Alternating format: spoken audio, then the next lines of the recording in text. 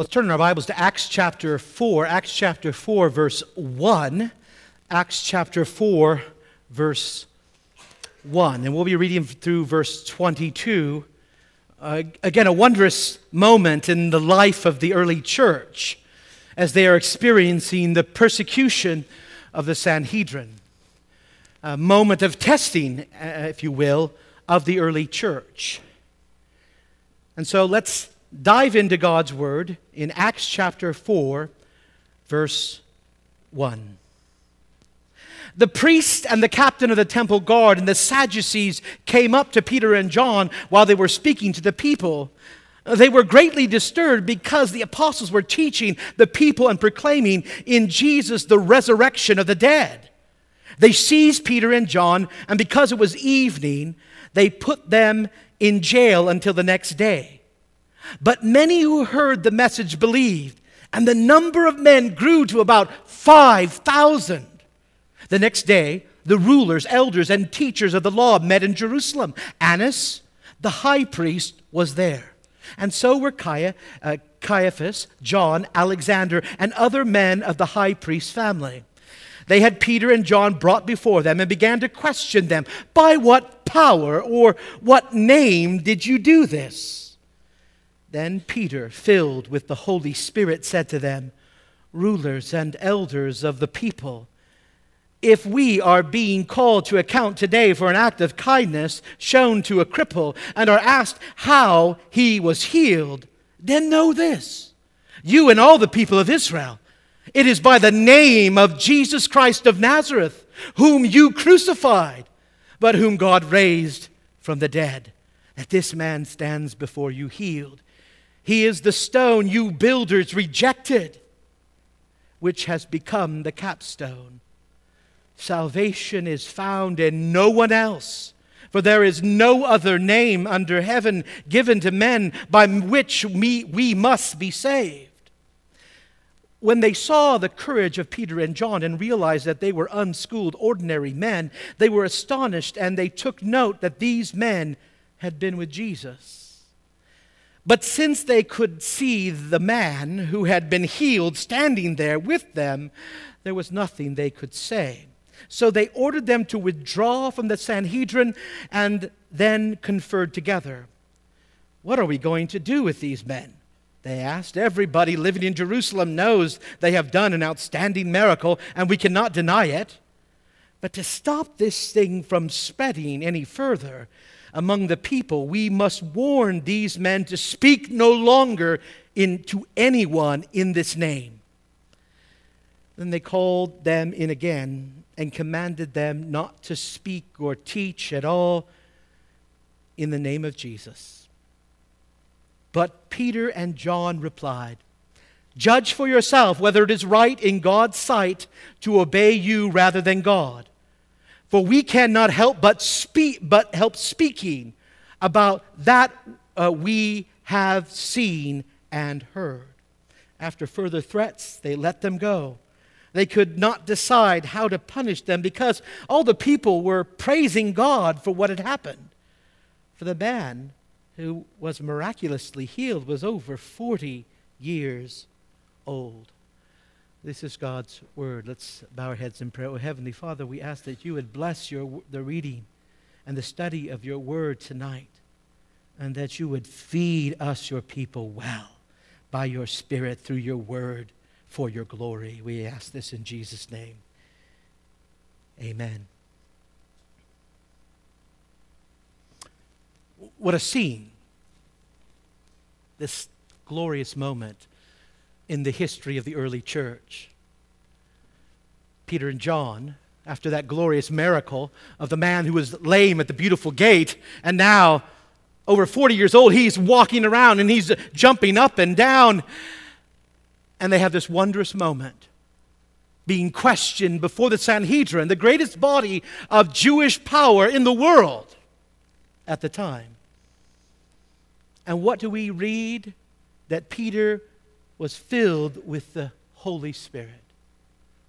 He was filled with the Holy Spirit.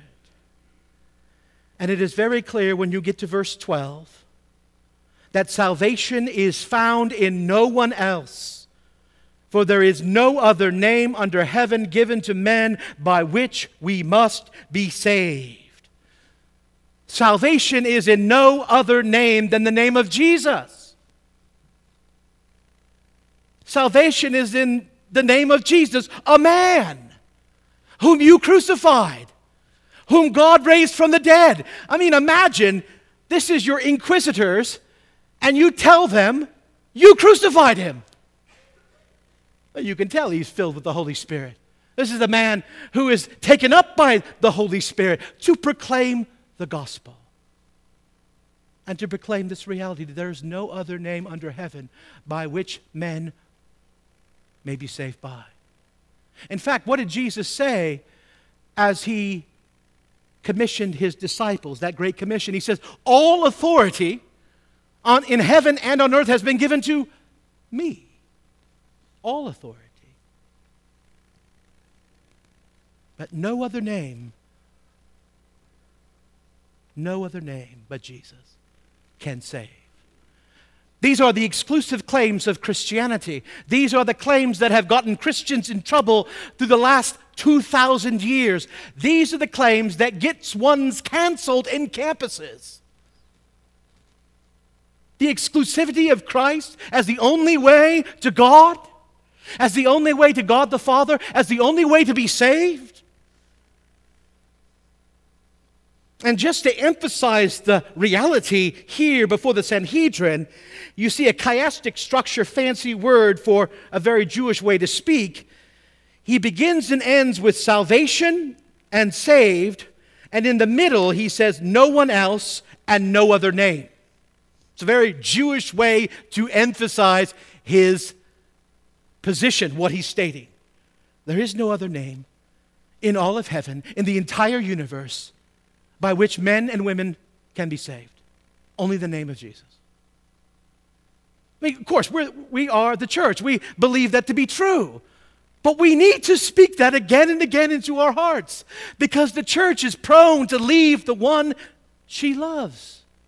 The church is prone to say nothing. The church is prone to go with the crowd. The church is prone to be silent.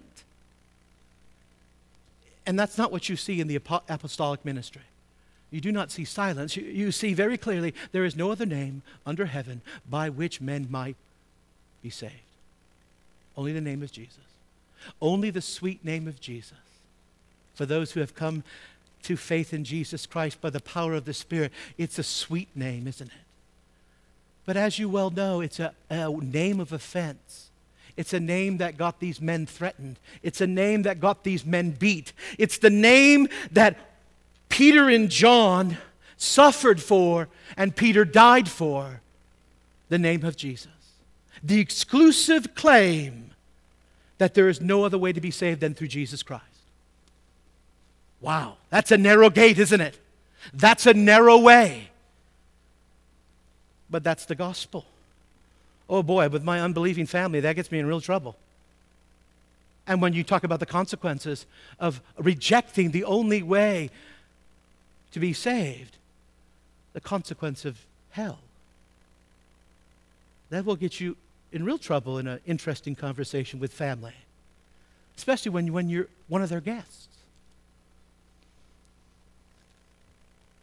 But that's the gospel. There's only one way. So who is Jesus? Who is Jesus? Because as you go to the catechism, and it's important for the catechism to define who Jesus is. What we know who Jesus is he is a truly righteous man. That we can say without a doubt, that Jesus is a truly righteous man. 1 Peter chapter 3, verse 18 says, "For Christ died for sins once for all, the righteous for the unrighteous, to bring you to God. He was put to death in the body, but made alive by the Spirit." So Jesus was truly man. He was a truly righteous man, so that, as we see here, he might fully pay for all our sins.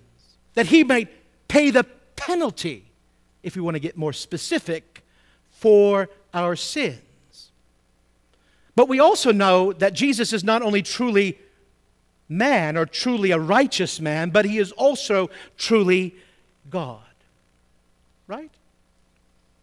He is truly and fully man, and he is truly and fully God.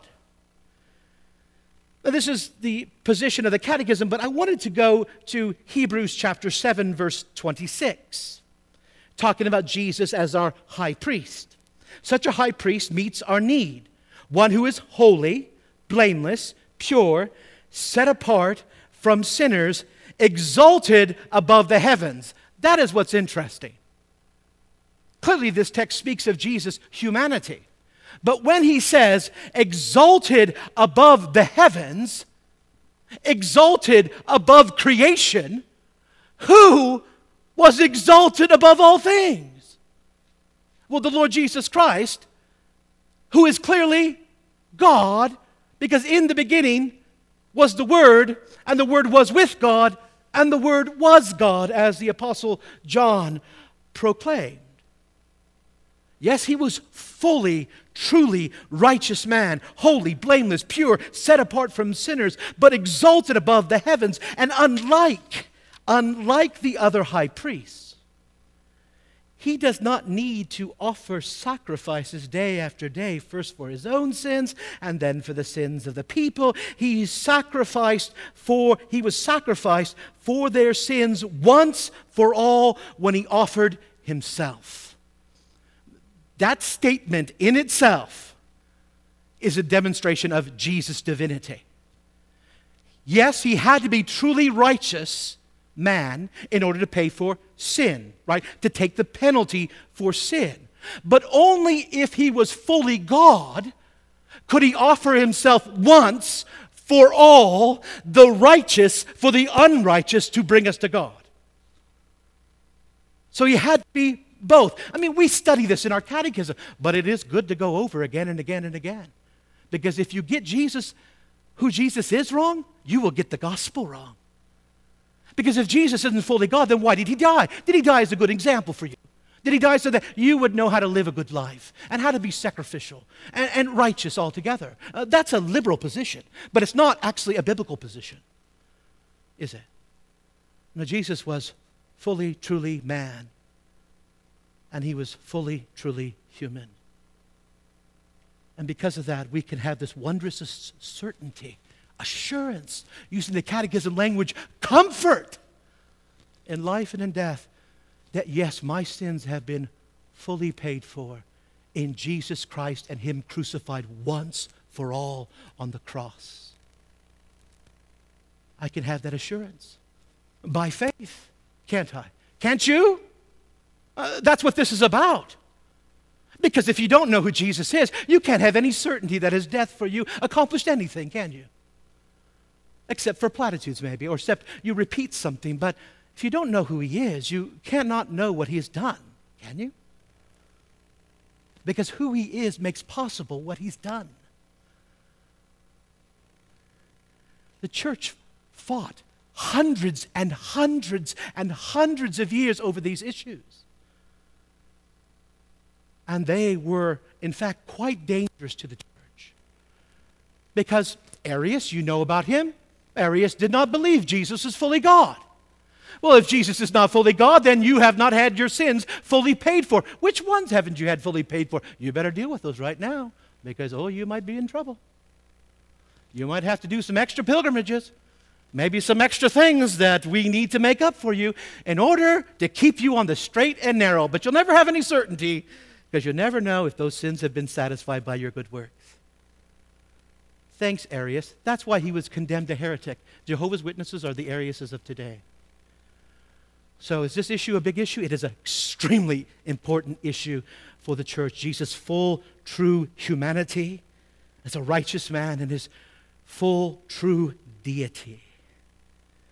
And what we also know is that Jesus is, he's the mediator, isn't he, between God and man. You hear this proclaimed by the Apostle Paul to Timothy and to the church at Ephesus when he writes in 1 Timothy 2, verse 5, "For there is one God and one mediator between God and men, the man Christ Jesus, who gave himself as a ransom for all men, the testimony given in its proper time." The mediator between God and man. Of course, that would have brought back images of Moses on the mountain, wouldn't it? Was it not he, the mediator between God and his people? The difference is that the Lord Jesus Christ, our mediator, gave his life, didn't he? He sacrificed his life in order to ransom us, in order to purchase us, in order to make us his own and the Father's own. And what does he continue to do right now as the mediator? Is he done? Is the mediatorial work of Jesus done? Oh, what's he doing right now as mediator? Is he not interceding for you? Is he not living to intercede for you? Does he still not have the nail-scarred hands and feet and side? Remember Thomas? Thomas had a lot of doubts. He was a matter-of-fact kind of guy. What did Jesus show him? In his resurrection body, the scars were still there. That's right. The Lord Jesus Christ still intercedes in his true humanity. Yes, resurrected, but true humanity with those nail-scarred hands and feet and sides. It's almost as if Jesus has ever before him what he has done. And he's interceding mine. I died for you. I died for you. I died for you. He brings us to the Father. These are mine. They belong to me. I died for them. I love them.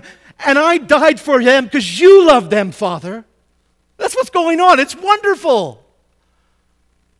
That's how he mediates for you. These are mine. And he ever says that. You are his. You are the ones he has ransomed. You are the ones he has saved at the cross. Man, this ought to make our hearts sing and say, glory, hallelujah. And of course, Jesus, the substitute. There's that glorious text. We've said it before, again and again, in fact, from 2 Corinthians 5:21. God made him who had no sin to be sin for us, so that in him we might become the righteousness of God. God made him who had no sin truly righteous. Right? He had no sin. He was truly righteous. Made him sin for me. Just take that in. Jesus, the only truly righteous man who ever lived, was made sin for you. And what did you receive? His righteousness. Do you deserve the righteousness of Jesus Christ? Do I? This is that great exchange we talk about. My sin for his righteousness. It sounds too good to be true. But he had to do it, didn't he, that substitute, in order to be a faithful high priest, in order to pay for all my sins in his body. One who was truly man and truly God. So I can be assured the great exchange has happened. Right? It's happened. It's done. Once for all. Jesus, my substitute. And now he's Jesus, my friend. And what does the heart want to do when it hears this good news? Well, listen to what Jesus says. This makes my heart sing every time I hear it. Jesus answered, I am the way, the truth, and the life. No one comes to the Father except through me. If you really knew me, you would know my Father as well. From now on, you do know him and have seen him. Jesus clearly is declaring his divinity to his disciples in the upper room. But Jesus is the way. I am the way, the truth, and the life. He is the way. You see, there's only one way to live. Yes, there's two ways, okay? There's two ways. You can live for yourself. You can live for the gods, the dead gods, the lifeless gods of this age. Or you can live for Jesus. There's no other way. There's no two ways. There's only a one way. And that's Jesus. The lover of your soul. The one who gave his life. The one who intercedes for those who are his, whom he ransomed before the Father. And that's what the apostles were preaching there in the Sanhedrin in Jerusalem, next to the Temple Mount. There's no other name. There's no one else but Jesus that can save. No one else. Not the sacrificial system. He's fulfilled that. Not the law, for he has fulfilled that. Not keeping up with the halakha, or later the Mishnah or the Talmud. No, no, no. The only way to be saved is through Jesus and him crucified and resurrected and ascended and reigning and coming again. And we ought to preach this to our heart again and again and again and again, because there is no other name under heaven by which men and women must be saved. Must be. You hear that language? Must be. Now, of course, the Catechism asks a question in those question and answers. Basically, how do we come to know him? Well, the apostles are helping that out in Jerusalem, aren't they? If you don't know about Jesus, we'll tell you. If you don't know why this man who's been paralyzed and has been begging at the beautiful gate every single day, and you all know him in Jerusalem, you know who I'm talking about, I'll tell you about him. I'll tell you who made him well. It was not me. If you go to chapter 3, it's very clear. It's Jesus.